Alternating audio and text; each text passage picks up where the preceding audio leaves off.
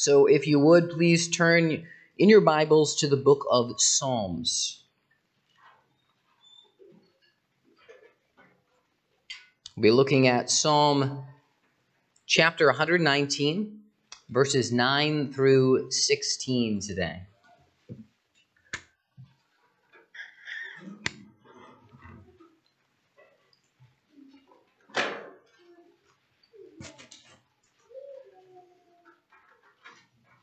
And if you forgive the cough drops in my mouth, I'm not popping in candy. I'm not taking from that huge store of candy we got at the festival yesterday, which we were very happy to be there, and it was great to see the halls leading the way down the procession. It was great to interact with a lot of people down there. We have a fun community, and it was neat to see how long that parade was. So I was talking to Catherine, and I was like, this is going to last like 4 minutes tops. And then it just kept going and going and going. And it was a fun thing to be able to be a part of.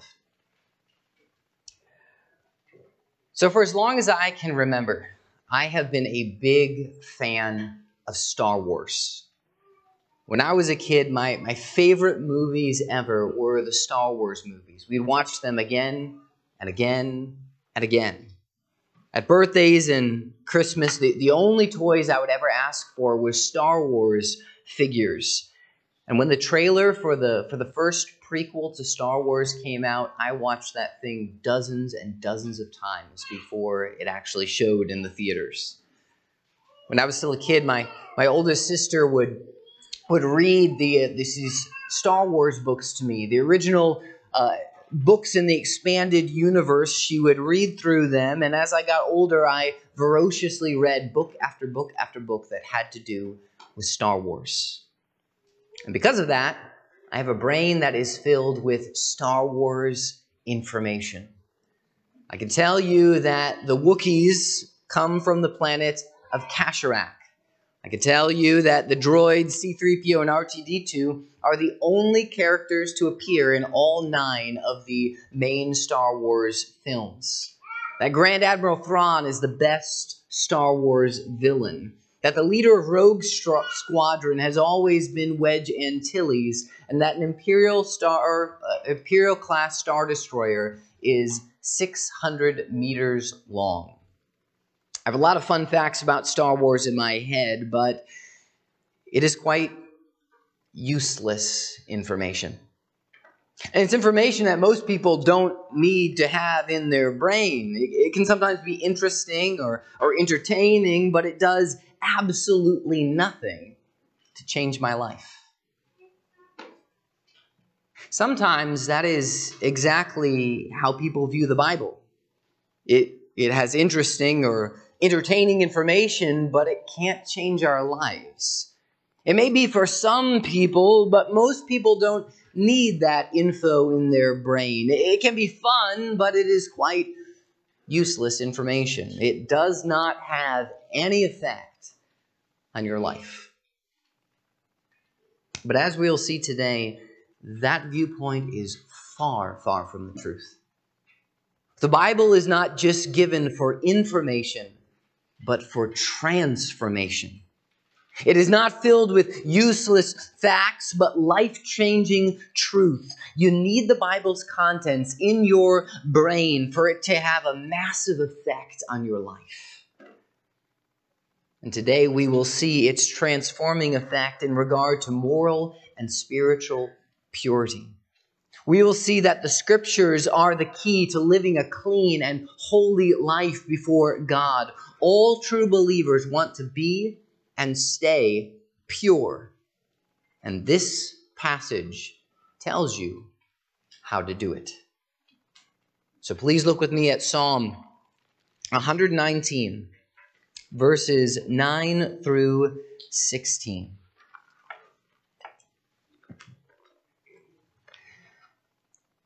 How can a young man keep his way pure? By guarding it according to your word.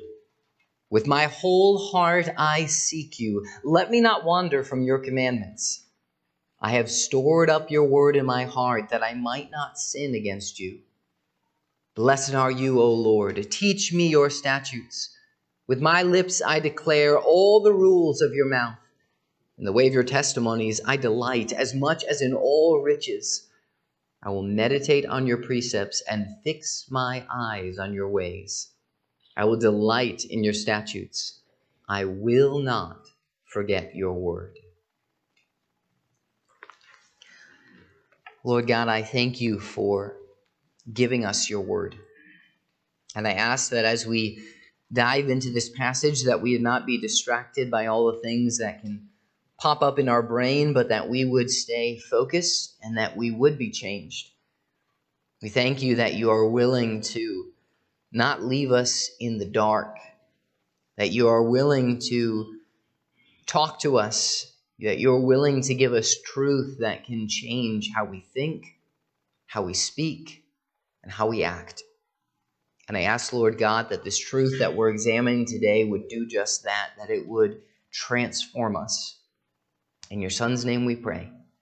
Amen.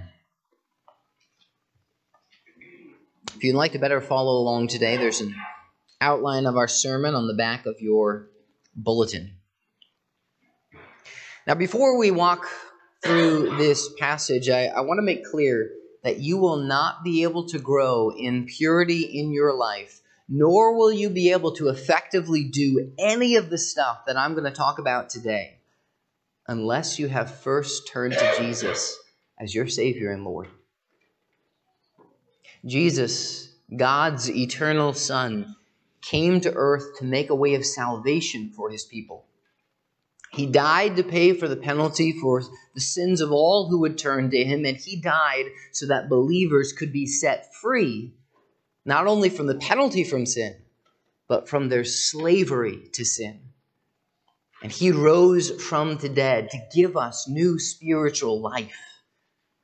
And if you have humbly confessed your sin and turned to Jesus as your only Savior and Lord, then you have been eternally saved, made spiritually clean in God's sight, and can begin to grow in purity. If Jesus is not your Savior yet, then you will not be able to successfully do all the stuff I'm about to explain. But if Jesus is your Savior, it is guaranteed that you have the spiritual ability to begin to walk in purity. So if you want purity, you must first have Jesus. With that, let us dive into our text today. Our passage can be divided into three main sections: the question, the answer, and the application. But we're going to spend most of our time on the application section, as it contains the majority of our passage here. So we start with the question. The first half of Psalm 119, verse 9 says, "How can a young man keep his way pure?" This verse sets the tone for the entire passage. It introduces the main topic, the theme that is talked about all throughout the rest of this passage. And it has to do with being pure. As we see from verse 11, which talks about sin, the purity in this passage is talking about moral purity. It's talking about how to become and remain practically holy. To keep our way pure is to live a godly life, to be spiritually and morally clean, to avoid falling into sin, to keep oneself from wicked thoughts, words, and actions, to live rightly and good in God's sight. And the question that sets this whole passage up is, how can a young man keep his way pure? Now, I think this passage applies to more than just young men, but I think the psalmist is using young men in this question for some distinct reasons. As a generalization, young men tend to be less restrained and full of hot passion than any other group of people. Young men have the energy and the drive to accomplish great things, but they often lack a large amount of self-control, which means they can get into a lot of trouble. There's a reason why the majority of violent crime that occurs in America is, by young men between the ages of 17 and 30. So, young men especially struggle with trying to keep their way pure. And the psalmist asks, how can a young man keep his way pure? How can the group of people who struggle most with purity stay holy? And of course, if we answer this for the most difficult group of people, then we will have the answer for all other groups. So finding the answer to this question is vital for men and women of all ages. So, how can you and I live morally pure lives? How can we move through this world in a clean and holy manner? How can a young man keep his way pure? This world is filled with wicked garbage. Our movies, our music, our politics, our schools, our workplaces, our whole culture is soaked in sinful filth. And even worse, as believers, we are still tainted by sin, and we have all kinds of sinful temptations that occur in our own hearts. So how can we keep our way? How can we keep our lives pure? Well, the psalmist not only gives the question, but he also provides us with the solution, which brings us to our next point, the answer. The answer. And the second half of Psalm 119, verse 9 says, by guarding it according to your word. The pathway to living a life of purity is in guarding your life with the word of God. Our way, our life must be protected by the scriptures. The things God has said in his holy book must be kept in order for us to remain and to grow in spiritual and moral purity.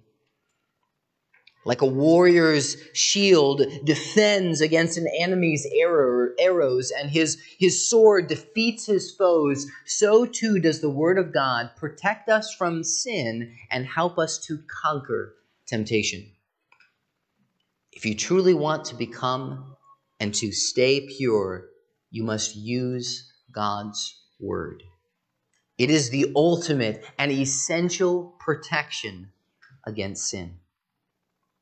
The truth, the logic, warnings, promises, methods, encouragements, convictions, and comforts of God's word work to prevent you from living dishonoring, spiritually dirty, and unrighteous lives. But you must actually use it. A sword and a shield are not helpful if you just leave them in the armory. You must carry them into battle, hold that shield up, and swipe with that sword. You must actually use them if they are to help in defeating your enemy. Now, the same is true with the word. Using it is an active endeavor. You must live it out in order to conquer and defeat sin and have purity. You must use God's word to guard your life. Sin is deceptive. It's seductive. It's dangerous. And you and I, we don't have the wisdom or the power in ourselves to defeat sin. So instead of following our own ideas, we must look to what God himself has said. So, how are we to keep our way pure? By guarding it according to God's word. We now have the answer. We now know what we need to do to live lives of purity. But the answer seems a little broad, doesn't it? It doesn't give us specific explanations on how to use God's word.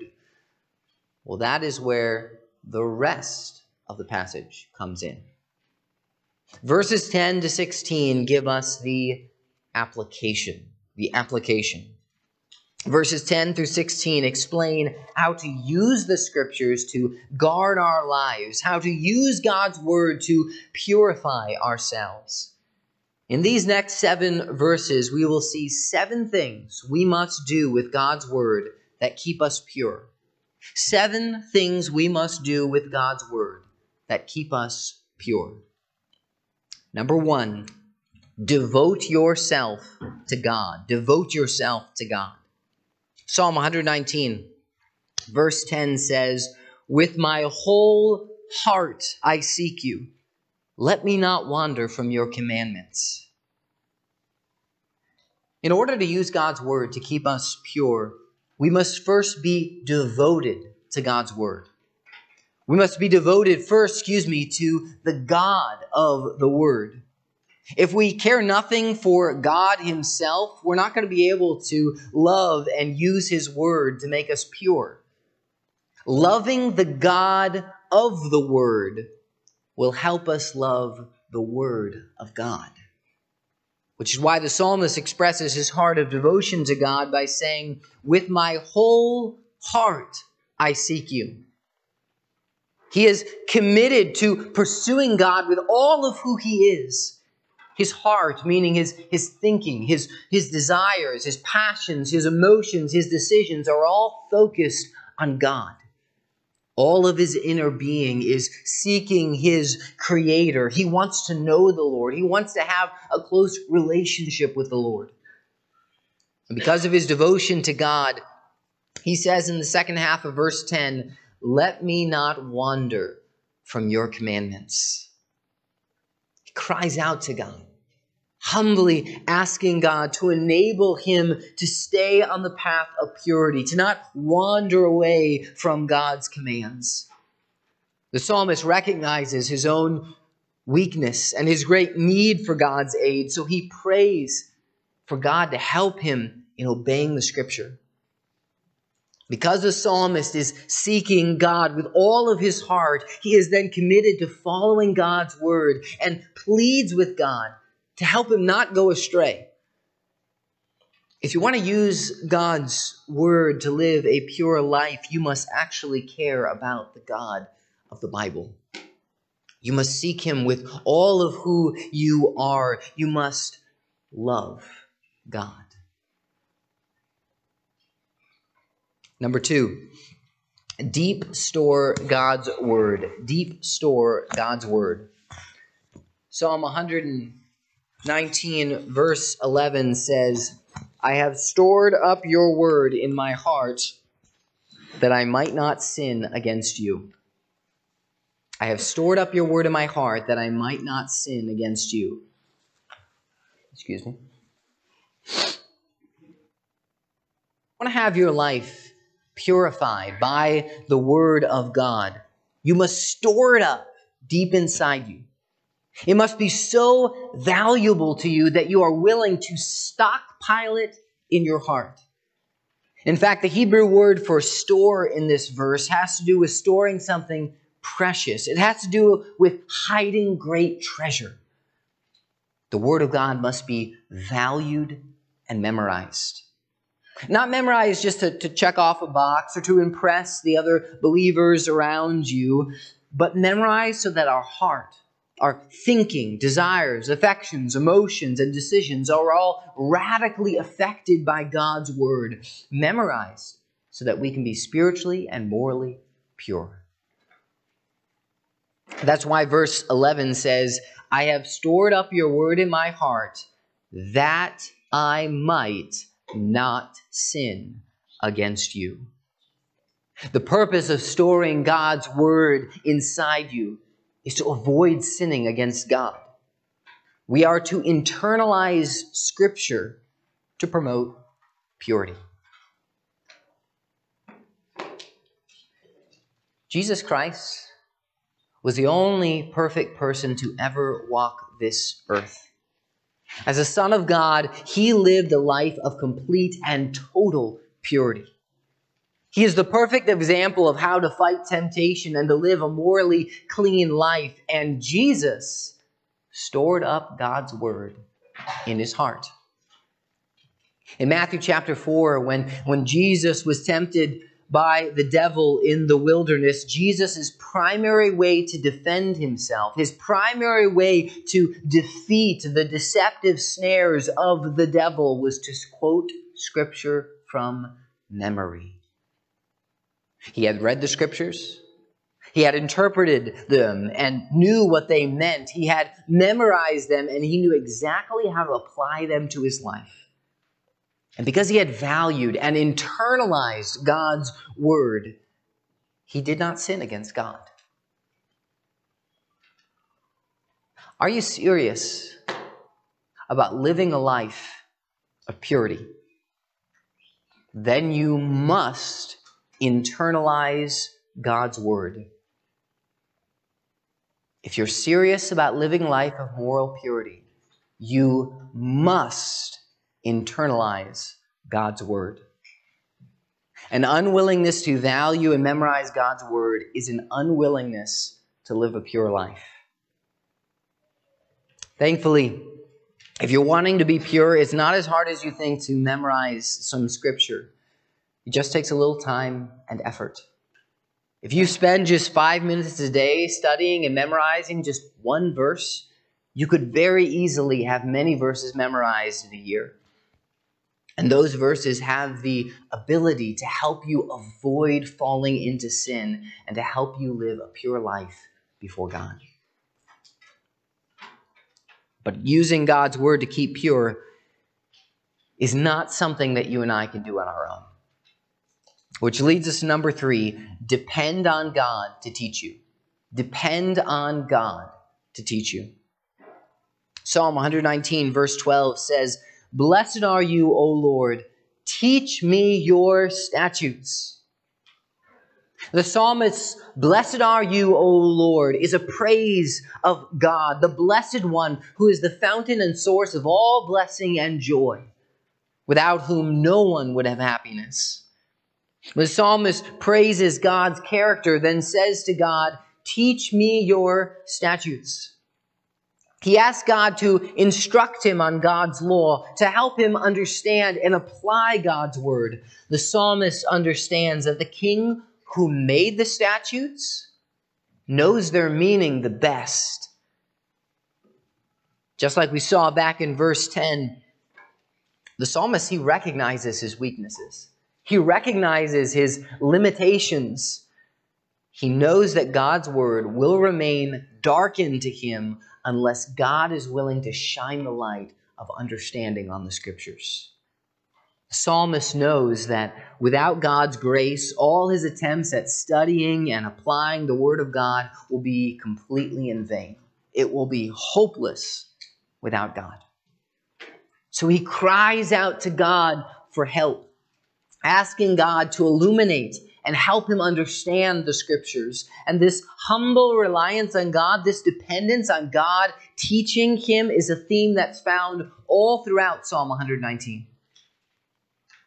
The end of verse 26 says, "Teach me your statutes." And the beginning of verse 27 says, "Make me understand the way of your precepts." Verse 33 says, "Teach me, O Lord, the way of your statutes." And verse 66 says, "Teach me good judgment and knowledge." While verse 68 says, "Teach me your statutes." In verse 108 it says, "Teach me your rules." While verse 124 again says, "Teach me your statutes." Again and again and again, the psalmist acknowledges his need for God, and he asks God to teach him so that he would understand God's word. In order for us to make any headway in living a pure life by keeping God's word, we must acknowledge our desperate need for God. We need God to help us understand what his word means. We need to ask God to help us to apply his word to our life. We need God to teach us.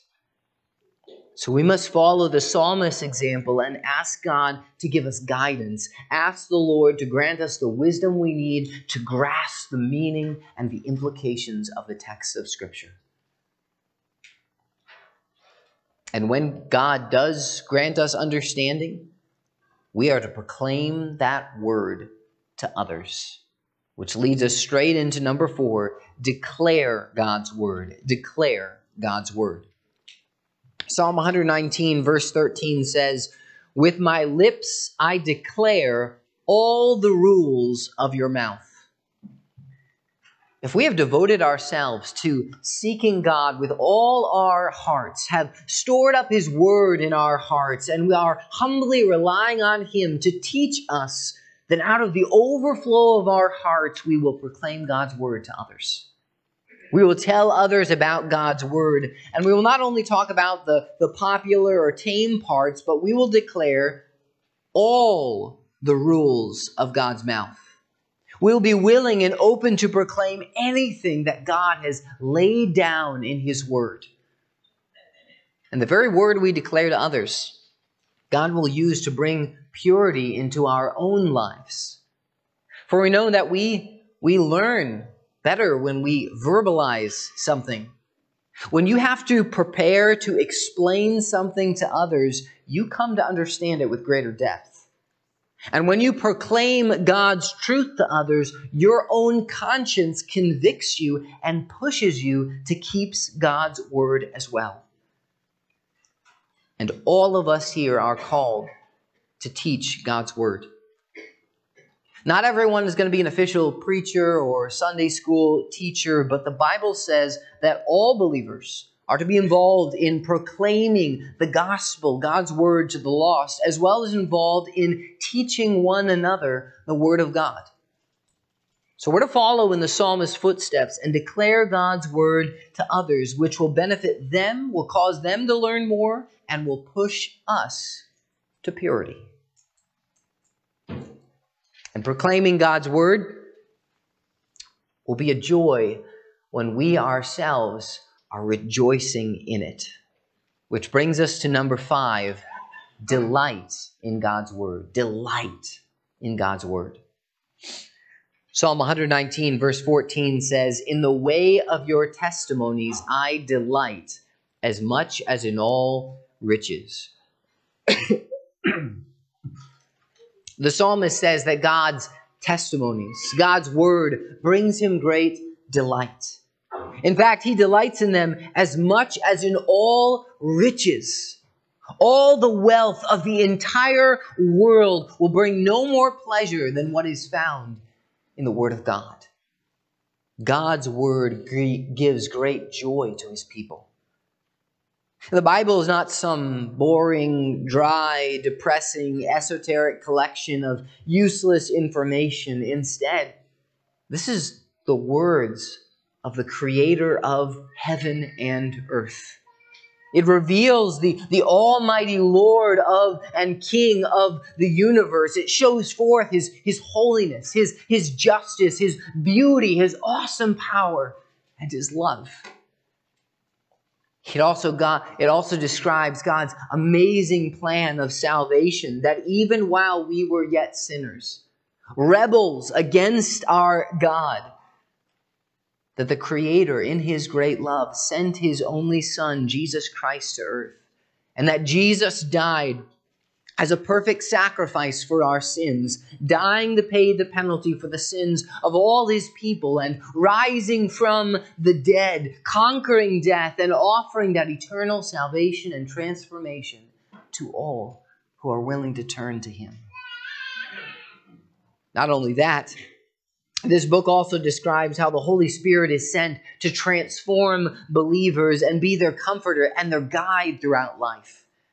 God's Word gives believers great promises. It continually gives encouragement and hope. It tells us how to live. It gives us purpose and peace, and it helps keep us pure.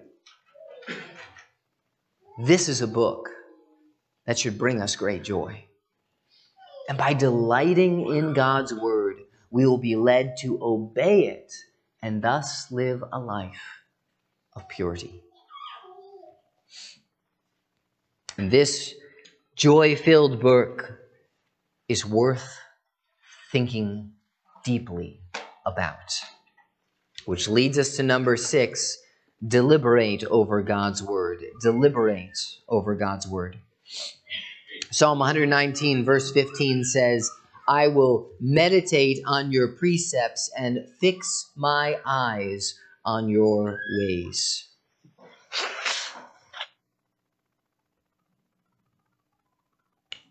Now, meditate, the word meditate can put some odd pictures in our minds. We tend to think of some Buddhist monk sitting on top of a mountain just going, which makes us view meditation as something that only weird people or only really radical people do. But to meditate just means to think deeply about something. It means to think deeply about something. The Hebrew word for meditate literally means to mutter to yourself. It has the idea of saying something to yourself over and over and over and over again so that you come to a better understanding of it. So meditation has to do with concentrating your mind on something, to deliberate in your head, continually focusing your thoughts for the purpose of comprehending. It's kind of like how a cow eats food. A cow spends a long, long time chewing. A cow will chew up some grass, swallow it, let it be somewhat digested in their stomach, and then regurgitate it back up to their mouth, chew it again, and then swallow it again. In fact, a cow usually spends around 8 hours every day chewing. And that is how a believer should ponder God's word. They are to think about it, and think about it, and think about it, and think about it, and think about it again. They are to think deeply about what God's word means, to ponder the amazing truth about who God is and what he has done. They are to focus intently on figuring out how to apply God's word to their everyday life, to carefully consider how God's word should affect their thinking, their speech, and their actions. And they are to think about how God's word should lead them to confess sin, to praise God, to thank God, and to ask God for help. They are to meditate on God's precepts in order to live pure lives. We get the same sort of meaning in the second part of verse 15, which says, "And fix my eyes on your ways." We are to look intently at what God has said and done in his word, paying close attention to him. And this meditation and paying close attention to God's word is something that you can start right here today. Go home and carefully think through our sermon. Ponder how it applies to your life. Or reread Psalm 33 that Dan read a little bit earlier and consider what it means. Or begin to memorize our monthly memory verse, or you kids work on memorizing the verses you're working on Wednesday night so that you can quote it to yourself anytime, which will better allow you to carefully think through its meaning and its application and to use it in your life. Look intently at God's word and meditate on it so that you can become pure. And after you have begun to devote yourself to God, to deep store God's word, to humbly depend on God, to declare God's word to others, to delight in God's word, and to carefully deliberate over it, then fully commit yourself to it. Which brings us to number 7, determine to follow God's word. Determine to follow God's word. Psalm 119, verse 16 says, "I will delight in your statutes. I will not forget your word." Now, the things in this verse have basically already been talked about in verse 11 and verse 14. But verse 16 adds the future tense word will to show that these are things that the psalmist is committing to do in the future. I will delight in your statutes. I will not forget your word. He is determined to continue to follow God's word. He has delighted in God's word in the past, and now he is determined to delight in God's word in the future. He has stored up God's word in the past, and now he is determined to not forget it in the future.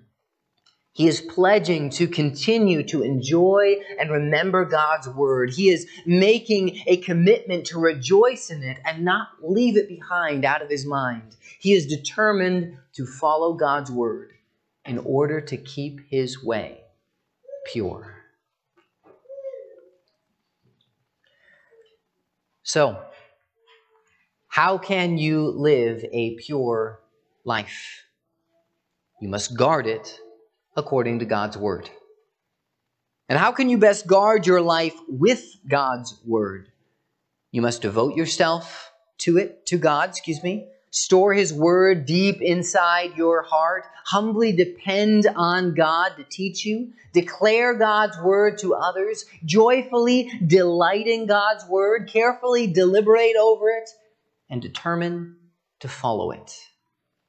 A believer who does that will be pure. God's word is not just for information, but for transformation. Lord God, we thank you for that truth. We thank you that your words are not just dead words on a page, but they are living and active, and that you use them to change the lives of your people.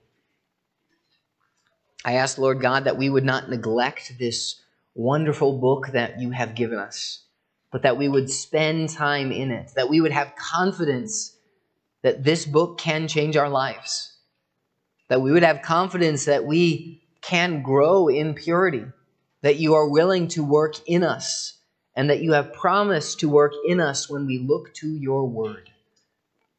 We thank you so much for your love for us, God. We thank you for Christ, who has saved us and made us clean, and who has given us the Holy Spirit to continue to work in us. In your Son's name we pray. Amen.